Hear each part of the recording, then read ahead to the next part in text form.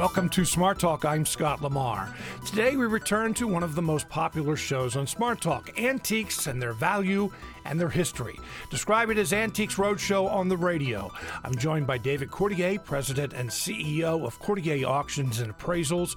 You can call in at 1-800-729-7532 to describe your antique, or email us a photo and description to smarttalk@witf.org. Dave Cordier, welcome back to the program. Good morning, Scott.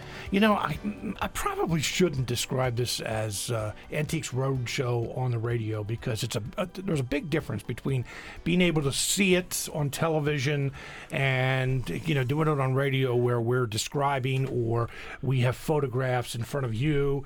And so there's a big difference. But still, I'm trying to give people the idea of, the general format is kind of the same. Yeah, I think it is sort of the general format. Obviously, especially if there's not even a picture, it's very difficult. But often what we can do is if we can't see the object, we can give some advice on how to pursue their own research or get information on their own as well. So it can be productive. A picture obviously helps considerably more and at least gives us a first look at something. So pictures are always best. In person is really the way to go whenever possible. When you see something in person, what do you look for? Well, it really depends on what it is. Essentially, you're looking, first of all, to try to determine how old it is. There are very many reproductions, and not necessarily reproductions that are made to fool people, but remakes of things. Yeah, just because people like it. Yeah, they like them, so they remade them and reproduced them, and that can be art. It can be cookie jars. It can be depression glass. So they're not always made to fool or to deceive anybody, but you do have to determine if it's authentically old or not. Now, once you get into real high value things like oil paintings and bronze sculptures and that sort of thing, then it becomes much, much more important to be able to determine if it's actually authentic. And sometimes that takes a very advanced expert. There are people that in the art and antique world that have focused exclusively on a very narrow area, up into included, someone that might focus just on one particular artist and their whole career has been studying that artist. They know that artist. They know the brush strokes. They know the subject matter, and that's the go-to person for authentication. I'm curious, what is the most valuable item that you have ever come across, personally? Right. Well, actually, the most valuable thing that I've come across and actually been involved with was a photograph album. And actually, I brought a picture of it that you could put on your website if you'd like. Okay. And a woman came into we do open appraisal days at our office at our first and third Wednesdays of the month. And people bring things in for appraisals and that sort of thing. And it's a way for us to connect with people, and we don't pressure them to sell them or anything, but it's, a free appraisal day, basically. We do it. And this woman brought in a photo album that she found in the bottom of a cedar chest. And what it was photographs from the Second Opium War in China, which was in the 1860s, give or take. And what it was photographs by an Italian-English photographer of war scenes, the summer palace, burnt down, and all kinds of other things. Big panographic photos that opened up. Anyway, we looked it up a little bit and gave her an idea. We thought it was worth $20,000 to $50,000, maybe $60,000. Ultimately, we sold it for her for $410,000. Wow. In one of our auctions. So that is the most valuable thing that other than real estate, that I've been involved in. And of course, we sold it for her. It did significantly better than anybody anticipated. Although by the time of the auction, we thought it would exceed $100,000. And we had the person that bought it actually was out of Maryland, but we had people on the phone from China, London, all over the world. And internet bidding from all over the world. So it was very, very exciting, and it was great. And the woman that brought it in was a younger woman, had a son that apparently needed a house because that's what she told us she was going to do with the money, buy the son a house. That's good. So that was great. A really nice little story there. Yeah. All right. Well, I know that we have many people impatiently waiting for us to get to some of the items here, and we already have received some phone calls. Be patient because we will be getting a lot of calls today. But that phone number is 1-800-729-7532, and you can send an email. And if you do send an email, send a photograph along to smarttalk@witf.org. We've already received a number of people who have sent in a number of items. One thing I did ask is that you keep your descriptions brief if you can, along with those photographs. Have one from Carol, and I used this on our website because it was one of the very first items that we did get. Carol Gilbert said, I'm sending pictures of a very old high chair that came from my mother's family. She would be 118 years old if she were still living. I believe she said it was originally used by one of her parents, but I can't remember the details. I'd be interested to see what it might be worth. The pictures all show it in the high chair position, but it also can be collapsed into a rocking chair. Yes, great. Yeah, and I do want to add that apparently Carol is the mother of the Scott who was the first That's right. radio smart talk Scott reporter. Gilbert. So one of your my predecessors. favorites, that's right. Oh, he is your favorite. Okay. One of your favorites. One of my okay, favorites, very good. yeah. Anyway, what we're looking at here is a traditional-looking high chair with a tray. It does have wicker inserts. It's definitely Victorian, which is about 1870 to 1880, I would say, in this case. It might be considered an Eastlake style, which is sort of a little more of a little more curvilinear type of material.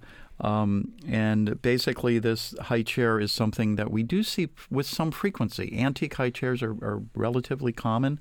To most people, they appear rare because they don't see them, but many an attic has an antique high chair in it. This one is a little better than most in that it's a little more highly stylized. I would give an estimate on this of maybe $100 to $150. Okay. All right, let's go to, and I might jump around on you a little bit here. That's okay. Ben, who has the two ivories. Correct. You have that? I do, yes. He sent us pictures purchased from my uncle 30 years ago. He says they were carved for the emperor and empress in the mid-1800s. I know that the ivory sale is at least restricted, if not banned, unless it's over 100 years old. Can you tell from the pictures if it might be from the 19th century? How can I get authentic determination of its age? And least important, any guess at value? Right. Well, one of the drawbacks of the pictures of the ivory statues or figures, we would call them, is that we don't have measurements. So that makes it a little difficult to value. But I'll guesstimate a measurement because I have a sense of what they might be as far as size. But first of all, before we get to value, a couple things about ivory. As I'm sure everyone has heard, the trade of ivory has been significantly restricted over the last few years.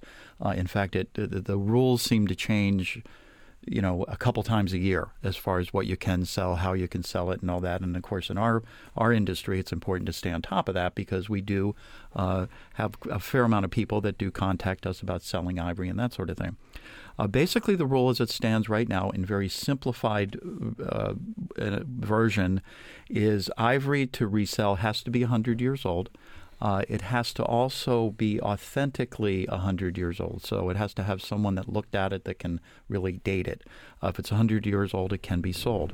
Or the other item is it can be imported to this country prior to 1990. Now, there you get a little more restrictive as far as you have to be able to document it. So you'd have to have an appraisal from pre-1990 to verify that it was, in fact, in this country. And you do have to document that as well. Those are just very basic things about it.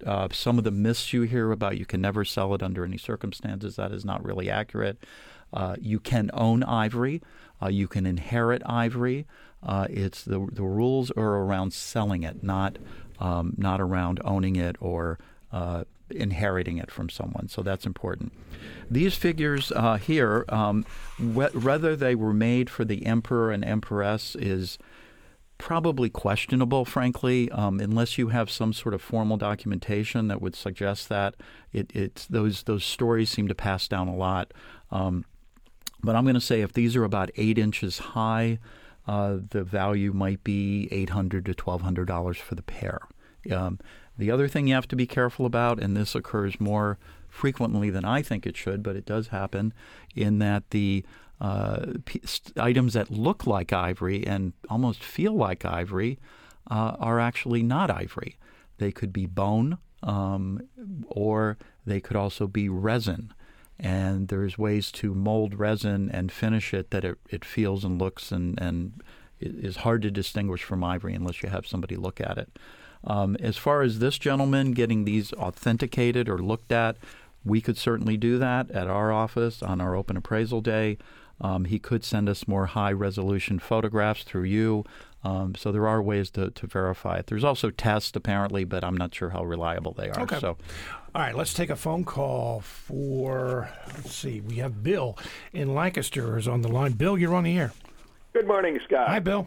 I've been to a lot of flea markets and around, and there are dealers that are there, and you hear that, oh, that's valuable, that book's at $100, and that just raises my hackles. First of all, something that's in a book has, to me, very little relevance with reality, because reality changes as to who's there to buy it, where it is, and a lot of other things, including condition.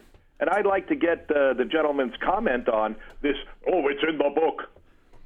So your question basically is, who writes the appraisal, who decides? And who gives them the authority to say, I think it's $100?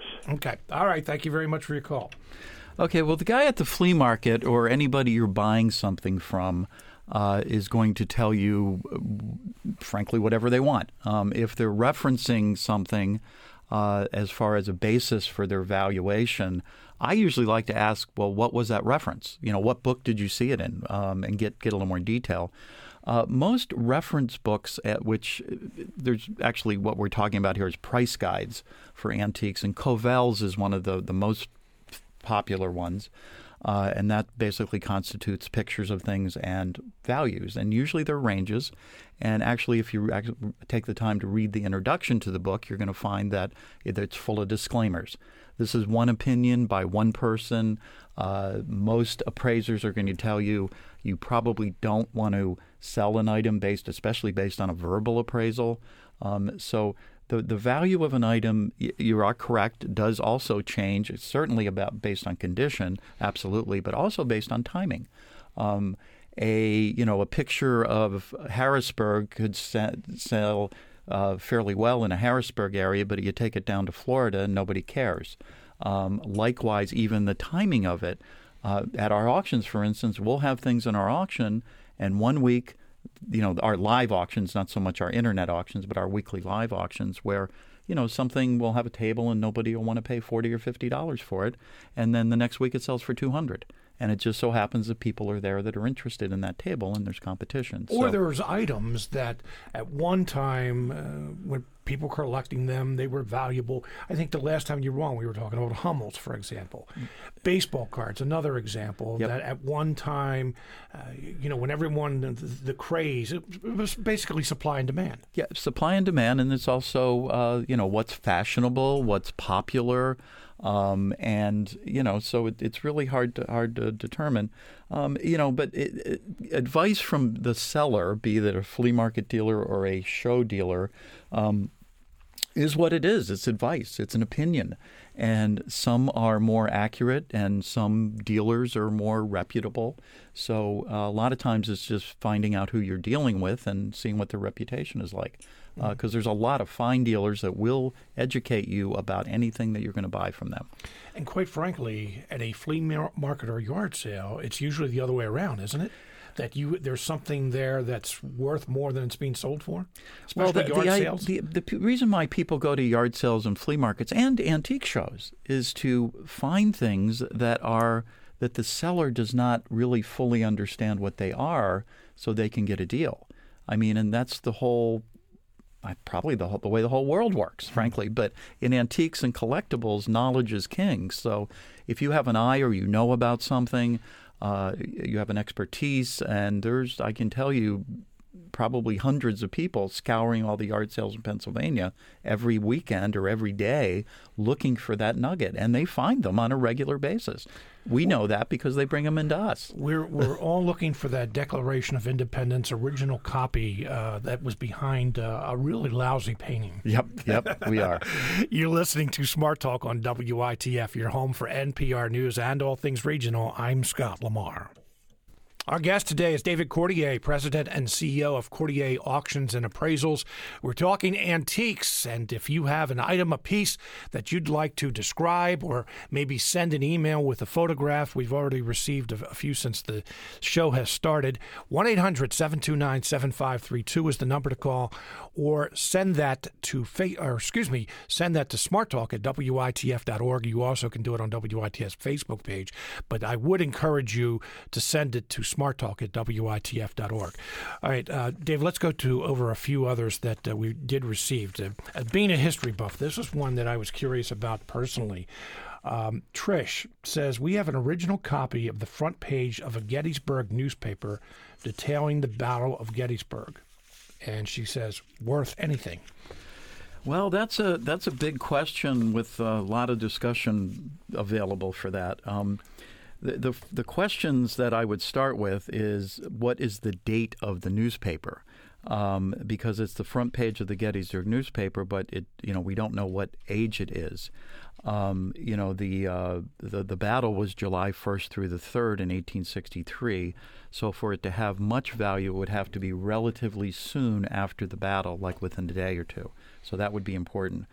The other thing that's obviously critical is the actual age of the newspaper. There are many newspapers that are reproduced, and often they do say on them replica copy or memory copy or commemorative copy or something.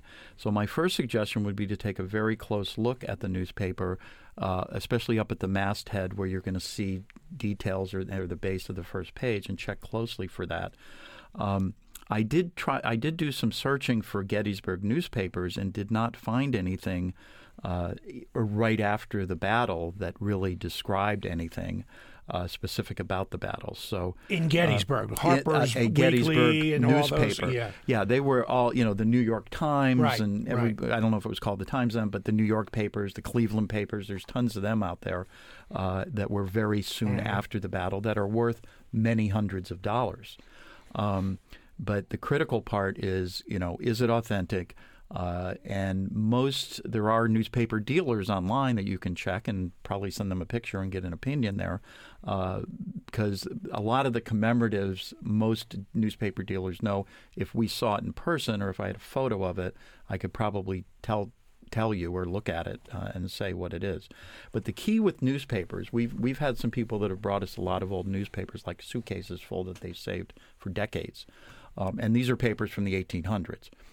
And one of the things that we found is that if you have a newspaper from, say, Pottsville that talks about Abraham Lincoln's death, but it's 3 months after the death, not so interesting, not so valuable, because that information has now spread out over the whole country. All the small town newspapers are printing it, so there's many of them. What you want is a very soon after report of whatever occurred. Again, in the case of Lincoln, it would be something a day or two later, main city stuff, and that's what's going to add value. Those papers can be worth thousands. Literally. Magazines. I'm a little surprised sometimes when I see older magazines like Life magazines, right, Newsweek, some of the big ones that are not worth as much as what you would anticipate. I, for example, have a Newsweek from the week after President Kennedy was assassinated. I got it for $10. And, and I know it's not worth much more than that, right, but that's something that it was history, American history, but it's just not worth that much, I guess, because there were so many copies out there. I don't know. Why aren't magazines that valuable? Well, some magazines are valuable or more valuable, but you have to keep in mind, and I think what happened with the Internet getting into the mix years ago, what happened is it became obvious that there were many millions of certain things, and certain pieces of memorabilia like JFK in particular, Almost every property that we get involved with, where we go in a house and we're going through to take things to sell at auction, or we're doing an appraisal, almost all of them literally have some JFK stuff in them. A newspaper, a magazine, his Carry the Torch book, I forget what it's called, so it's everywhere, and there just aren't enough people that want it relative to what's out there. So that means the value is not significant. One magazine, more modern, that does have some good value. Often there are first editions of a magazine. The first Sports Illustrated magazine, which had uncut baseball cards in it, used to be 1,000, 1,500. Now they're 400 or 500. So there are magazines that people have in their houses that, so it's not one shoe fits all by any means. You have to look and go online, check it out, do whatever you need to do, get someone else to look at it. But those Sports Illustrated are worth a fair amount. And you have to also remember that before a certain time, there weren't what we now call magazines out there. I mean, even the 1920s, they were paperback style magazines and that sort of thing. So, all right, let's get to a few more of these here. Dave Helms sent in a child's rocking chair from my grandfather. He was born in 1907. Yeah, child's rocking chairs, again, very common. We see many of them all the time. Going to have more sentimental value than actual resale value. A little rocker like this might be worth $15, $30, actually. Okay. It is old, but it's not valuable. Manual.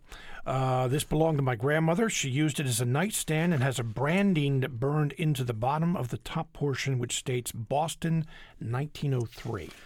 Right. And what we're looking at here actually is what would be called a T-cart. And basically it has a big wheel, some small front wheels, some drop sides. They're called T-carts. It's almost certainly not from 1903. It may have been made in Boston, but it's not that early. I would place it more in the 1920 to 1940 period. It could be a little earlier than that. It's not impossible that it's from 1903, but I would doubt that. These, again, we see them frequently. We probably, in our auction house, have half a dozen to a dozen a year go through. And in good condition like this, I would probably estimate it at 50 to maybe 150, depending. Okay. Let's see. We have a set of first edition books about World War II by Ernie Pyle, the famous World War II journalist who died in combat. Wondering about their monetary value and the best way to preserve their condition. This is from Colleen in Greencastle. Right. Okay. Ernie Pyle, as probably a lot of people know, was a war correspondent during World War II. He was a journalist and won some awards for all that. So he both basically wrote dispatches back to the United States on activities, and he was sort of in the trenches with everybody. His books are collectible. A little bit about first editions.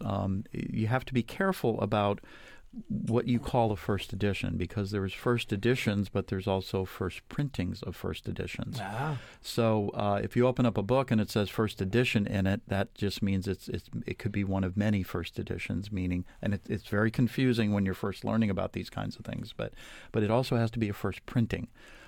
Because they might do multiple printings of the first edition. And the way you can tell that is there's actually reference books that will tell you, look on page 8, and if Ernie is spelt with a Y instead of an I, that's the second printing, and that sort of thing. It's very, very scientific. So you have to pay attention to the details. I did not find any first sets of first edition books by him, so I'm a little puzzled about what those books are, and would like to hear more about them, like when they were published, what the titles of them are, and that sort of thing. He did write a couple very famous books. Dispatches Home, I think, is one of them that he put together after the war, or during the war, I guess. So there are quite a few books like that. He did actually die in the war in the Battle of Okinawa, so he didn't apparently make it back. One last thing about books, I will give everyone a really good lead to look your own books up. And we give this out all the time to people, but there's a website called www.abe, You remember ABE by Abe Lincoln is the way I used to remember it. So www.abe.com, and that is a book clearinghouse for book dealers all over the world. And there are literally thousands of book dealers. And they have search engines on there, and they have an advanced search. So you can go in, and if you're meticulous at putting in the information off your book into the correct box, you will find that 9 times out of 10, maybe more, you will find the book that you have. Because keep in mind, these books were all printed in many duplicates. And there you will find what book dealers are asking for the value of for these books to sell them to you. And that will give you a rule of thumb as far as their value. So abe.com. One little extra point about looking online. There's also Biblio, and there's some other ones, but AB is the one we use quite a bit. Keep in mind that these are, in the most case, high retail prices.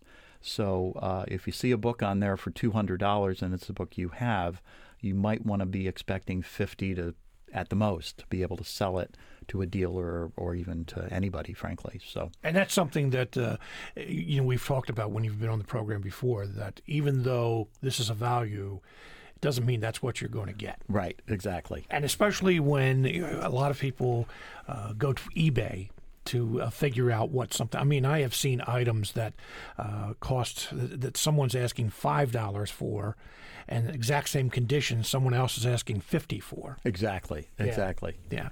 So speaking, and neither of them are selling either. That's right. There are no bids. There are no bids on either one of them, which tells you something. Yeah.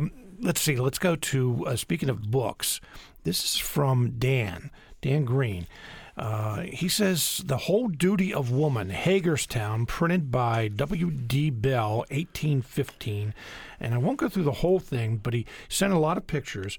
A pocket-sized book passed down through the family, The Thrones. It was gifted to Magdalene Throne in 1820. An interesting inscription in the back reads, This book is the property of Magdalene Throne. Steal it, not lest shame overtake you. It is a guidebook for young women written by what reads to be an older, experienced woman. It covers topics from proper applause to virginity. So that's just one, but he did send several because he has updated versions of it all the way up to 1923 as well. Okay, so what we're looking at here is essentially a self-help book or a pamphlet. We also see a lot of those. There's the home doctor books. There's a lot of religious-based books from the early 19th century up through, frankly, now that give a lot of advice on those. Rule of thumb is they tend not to be very valuable. Something like that, depending on and some of the thing that would affect a book like that would be illustrations. So if it's all text versus illustrations, that would guide us as far as how much energy we would want to put into looking into it. But in this case, it's not a book that I'm familiar with right off the top of my head, so I would suggest possibly looking on to ABE. ABE does have pamphlets and other material too, so you can check that. And of course, there's always the Google box, which is very powerful. And we use that frequently to find things. You have to dig around a little bit, but we find things a lot. Mm-hmm. So, it might be worth $10 or $15, but there are also rare things. So I'm really saying that with trepidation, I guess I would say. Mm-hmm. And by the way, I see that a couple of people are calling in, and we're trying to print out some photographs. Be patient. Someone will answer your call, and we'll try to get you on the air. One thing I was thinking about, the Republican National Convention wrapped up this week. Democratic National Convention is next week. Is this the right show? Well, I'm going to stick to non-political issues, but a lot of memorabilia is sold at both of these things. But over the years, you have a lot of people who collect, like campaign buttons, for example. And this is an area where I know there are a lot of reproductions. How do you know the difference between a reproduction and something that is original? Okay. Well, it just so happens, actually, I think it was last week or it might have been the week before at the Hilton Hotel in Harrisburg. Yes, I wanted to get to it. They had and I forget the name of the company or the organization, but it was the National Political Collectibles folks. And actually, Ted Hake, who is from out of York, is sort of the go-to guy in the whole country and has been for many years for political memorabilia. He has an auction house down in York, and he also does pop culture and that. But he's sort of the guy for Ted Hake Americana down in York. Go to his website, check him out. He's a good guy. Taught me a lot about political stuff over the years. But anyway, yes, that very, very strong collecting political things. My understanding is some years ago, I don't know when exactly, but I'm going to say 15, 20 years ago, there was actually a law passed that any reproduction political memorabilia that is made in this country has to be marked as a reproduction.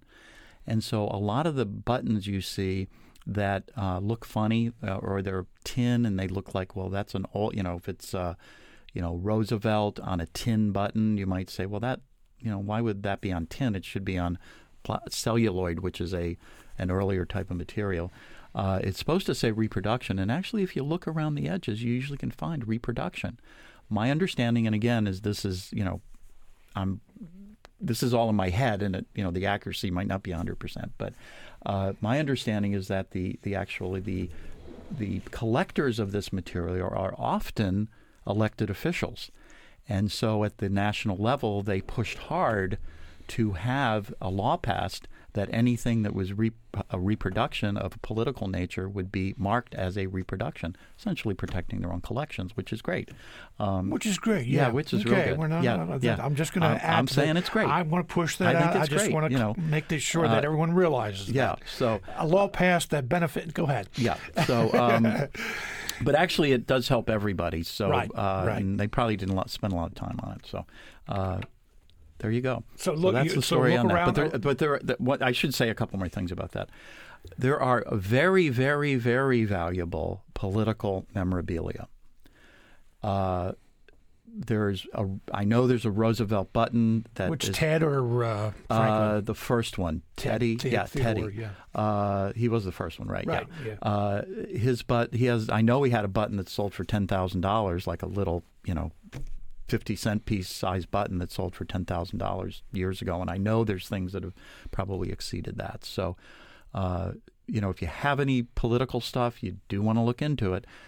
Now, the more modern times, Kennedy is very collectible out of the modern presidents. Yeah. Truman is collectible. These are rules of thumbs that I've learned over the years. Truman is collectible.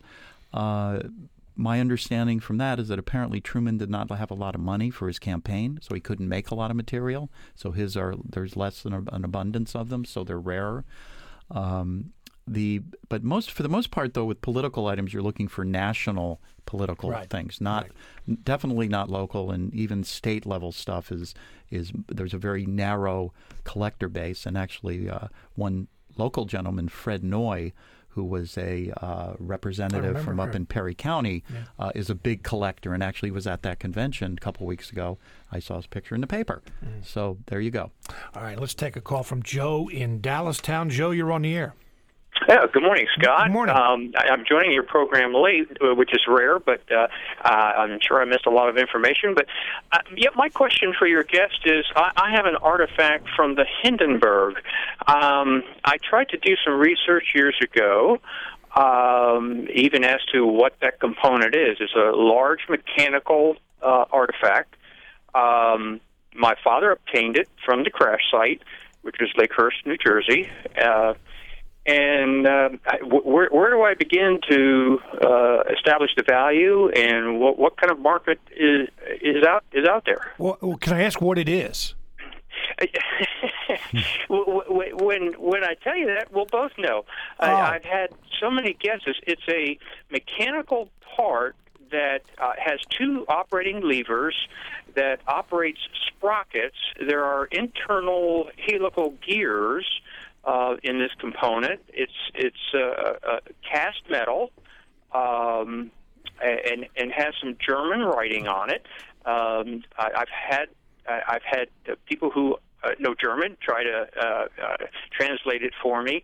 It may have something to do with opening and closing or raising and lowering. It might be ailerons or some function of the Hindenburg. Okay. So it's a fascinating piece. And it shows good German engineering, but I cannot figure out what it is and how to establish if there's a market for it or an interest. All right, Dave. Well, I have to say, the humanity as we go into this. But go ahead. Okay. Dave. Well, thank you. It's an announcer's obligation. That's right. Whenever they hear Hindenburg, that's right. You have to say that. Yeah. That's right. Anyway, first of all, you're saying your father retrieved it from the actual site? Yes. Okay. Yes. And the Provence on that is I still have a 97-year-old aunt, my father's sister, who knows the story. And I don't think you want to hear it all on the air, but there's quite a story as to my father was on site. Okay. Well, what I would suggest you do first of all is document that. Get the information from your aunt, write it up in some way, shape, or form. Get her to sign it as some kind of documentation of where it came from and what the facts were around it, what your dad was doing there, that sort of thing. That aside, there are, I'm sure, I don't know for a fact, but I am sure that, and we've seen Hindenburg collectibles over the years, things that came from the Hindenburg. I think we saw a fork once or some other stuff, because that was a huge piece of aviation equipment. I mean, it was, there were a bunch of people in there, the whole thing. I would almost guarantee you that there is an association or a collectors club or of some sort that are focused on the Hindenburg and are experts on it and know a lot about it. There might even be some kind of museum or memorial or something. Well, there is a museum Okay. at Lakehurst, Okay. and I visited there, and there didn't seem to be a whole lot of interest. I have a second artifact, which is a faucet, and I went to that museum, and one of the curators looked at pictures, looked at the artifact, and said, "Yep, that came from the Hindenburg," and yet there was, just mild interest in obtaining it or documenting it for me. So it is out there, but I'm just stumped that there's not more interest in it. Well, the thing you have to understand, and everybody should understand this, is that museum people, their mission in life is not like an auction house or an antique dealer. Their mission in life is to conserve history. And so their interest in value, their interest in acquiring things other than through donations is very limited. And many museum folks, if you try to ask them anything about value, they get a little bit offended because whether it's a $10 cup that was part of something, or if it's a $50,000 cup, in their world, those have equal weight. They know they're not the same value, but they have equal weight in their conservation. So if the best you're going to do with a museum person or a curator is get some kind of information that it is real, they're probably not going to give you anything in writing. What you really would need then is an appraiser to authenticate it. And what I would suggest you do is call the museum back and say, I have something from the Hindenburg. Can you refer me to an appraiser who is familiar with Hindenburg artifacts? And I think that's who you're going to have to connect with, because they're going to then, and they should have somebody. The reason I say that is that if somebody was going to donate to the Hindenburg Memorial Site or whatever it happens to be called, that would the only advantage of someone donating it would be to get a tax benefit. And so they would have to have an appraisal to do that. Joe, what do you want for it? What do you want for the faucet? Scott will talk privately. I think your program just provided a lot of educational and valuable information from this guest. Thank you. Hey, Joe, I have to run, but thank you very much. You're welcome. Enjoy your day. Thank you. That's interesting. I mean, Titanic, Hindenburg, all those historical events like that. You're listening to Smart Talk on WITF, your home for NPR News and all things regional. I'm Scott Lamar. Welcome back to Smart Talk. We're talking antiques today for a few more minutes with David Cordier, President and CEO of Cordier Auctions and Appraisals. Dave, if I know the last time you were on, and I hate to put you on the spot here on the air, but if some of these we don't get to, can I forward them to you? and we just put them on our website? Absolutely, yeah. Okay. We can do that. You can forward the emails to me. I think we did that last time, and then I can get to them in the next few days. And okay. Well, we'll get back to everybody. Yes, we want to do that. We received a few here while we were on the air. Someone once told me this is a Westgate wall mirror. I've not been able to verify anything. I can say that while looking over this mirror, I found a copy of the Reading Eagle stuffed in the back. The newspaper was dated 1893, and we do have a picture of it. What can you tell from that picture? I know it's a black and white picture. Right, that's okay. Yeah, these mirrors, actually they're called East Lake. For a minute I was confused myself. They're called East Lake mirrors, and they are Victorian, and they're probably from around 1893 in that period, but they're called East Lake, not West Lake. So East Lake, not Westgate. Okay. East Lake was a decorator, designer, similar to, you've probably, a term that everybody uses or that you hear is Chippendale. Yes. Well, Chippendale was actually Thomas Chippendale, who wrote a design book of these features that you see on Chippendale furniture. Well, East Lake was another designer who wrote a book about home living and designing and all that, and his forms were more... the standard Victorian was more flowing in its decor, where this is a little more squarish type of a thing. But anyway, what you have is a wall mirror. These again we see frequently. We had one in our auction last weekend up in New Ringgold. We had an auction up there and had one of these in there. So I'm going to say this is very nice. Probably. Maybe $75 to $100. You might see it up to $125 in a shop. Okay. So. And let's see, we have Carol has the word game, is it Bagatelle? A board game where you roll a marble down a short ramp and it works its way through pins to the numbered slots. All are pre-mechanical. I've looked but never found a similar item of this era. I have a number of similar metal games from the 50s and 60s, but assume this is much older. Love to know a little bit about it. Yes, this is a little bit of a enigma for me. It appears to be a pine board with paper over it, and then a place for the marble to literally just drop down into the board and then find its way back. It looks pretty old to me. I mean, I'm looking at a black and white photo, so it's a little difficult. I have not heard of the word bagatelle.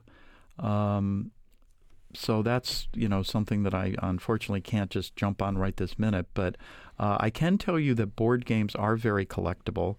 And this also has the numbering on it is older. I'm going to say the numbering might be at least 19th century, maybe early 19th century. It does look to be possibly European as opposed to American. As far as the value, I'm thinking in the hundreds, but... what I will do is look at the color photo, and because you took the trouble to send front and back, which is always good. So I will take the time later today or tomorrow to take a look at the picture in color, and we will send you an email back. Okay. Let's go to Tony in Lancaster. Tony, you're on the air. Hello, Tony? Hi, thanks. No, I'm here. Can you hear me? Yeah, sure. Go ahead. Actually, I was just taking the backing off of a 18th century map right now. I had the phone on speaker. Listen, I do a book restoration down here in Lancaster, and I wanted to add something to David's remarks on researching books. I do it with my customers all the time. There's a website which collects all the other websites, Abe and A-Libris and Amazon used books, and it's called AddAll, AddAll.com. And that's what I use for research when I'm looking for book prices. I certainly agree with his remark that you can't really tell from what somebody's asking what you're going to get. But that's my remark.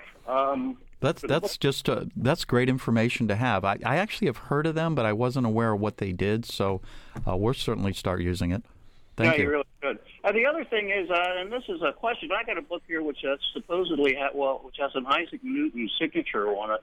And the book is the right time, and it's the right kind of subject that Newton may have owned. It's been rebound, but the flyleaf matches the text paper. And so I Googled the Isaac Newton signature, and there are dozens of them on the Internet. And it looks like an Isaac Newton signature to me, but that's something you would need authenticated by a signature expert. Is there anybody around who does that, or do you guys do that, or what? Well, actually, we really don't, okay? And actually, we did get an email from a Patrick Feener on a General Colin Powell autographed photo. And so that kind of ties into that, so we can cover two with one here.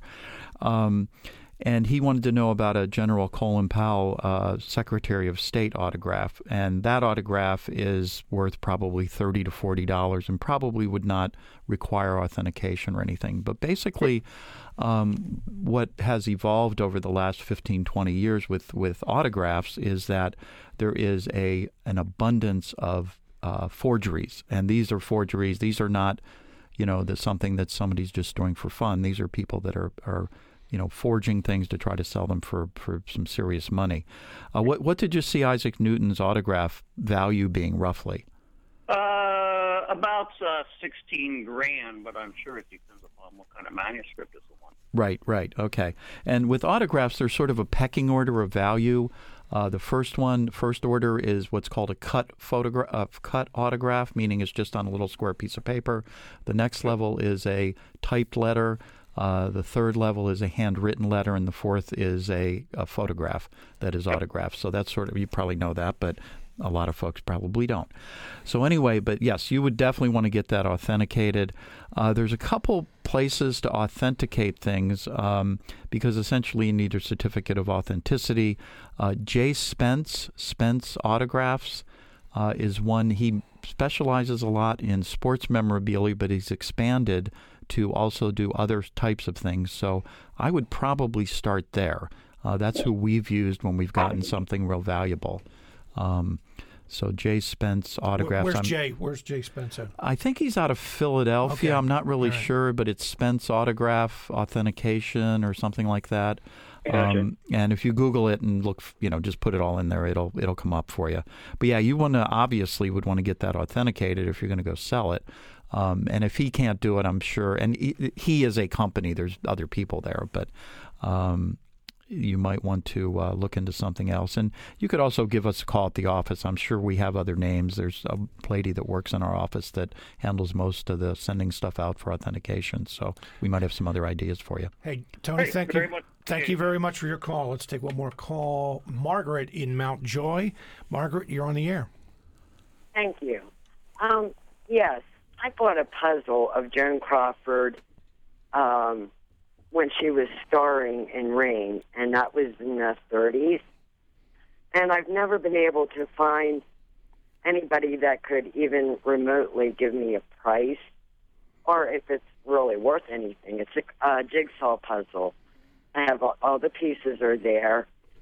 It's apparently when her little Scotty died, and the contest was you could win a twin Scotty, the same as Joan Crawford. And Scotty, you mean by her dog, right? Her dog. Right. And I don't know if that was the dog's name. They always named him Scotty. Okay. As someone who was called Scotty all through his life, yeah, I know. Okay. Yeah. So how big is your puzzle, roughly? I'm going to say, it's been years since I've had it together. Okay. It's not big. 6 inches by 5 inches? Page size. Oh, okay. And was it in a box or is it just in an envelope? It's in an envelope. Okay, so it was probably something you sent away for and it came. Correct. Yeah, I'm not. That would almost be called a premium or a contest type of a thing. I'm going to throw a number on it. I'm not familiar with that exact item, but that kind of thing. And Joan Crawford is not something that's really aggressively collected these days. 40s, 50s actresses. Marilyn Monroe, of course, is one big exception. So I'm going to say probably, $20 to $50 maybe at the most.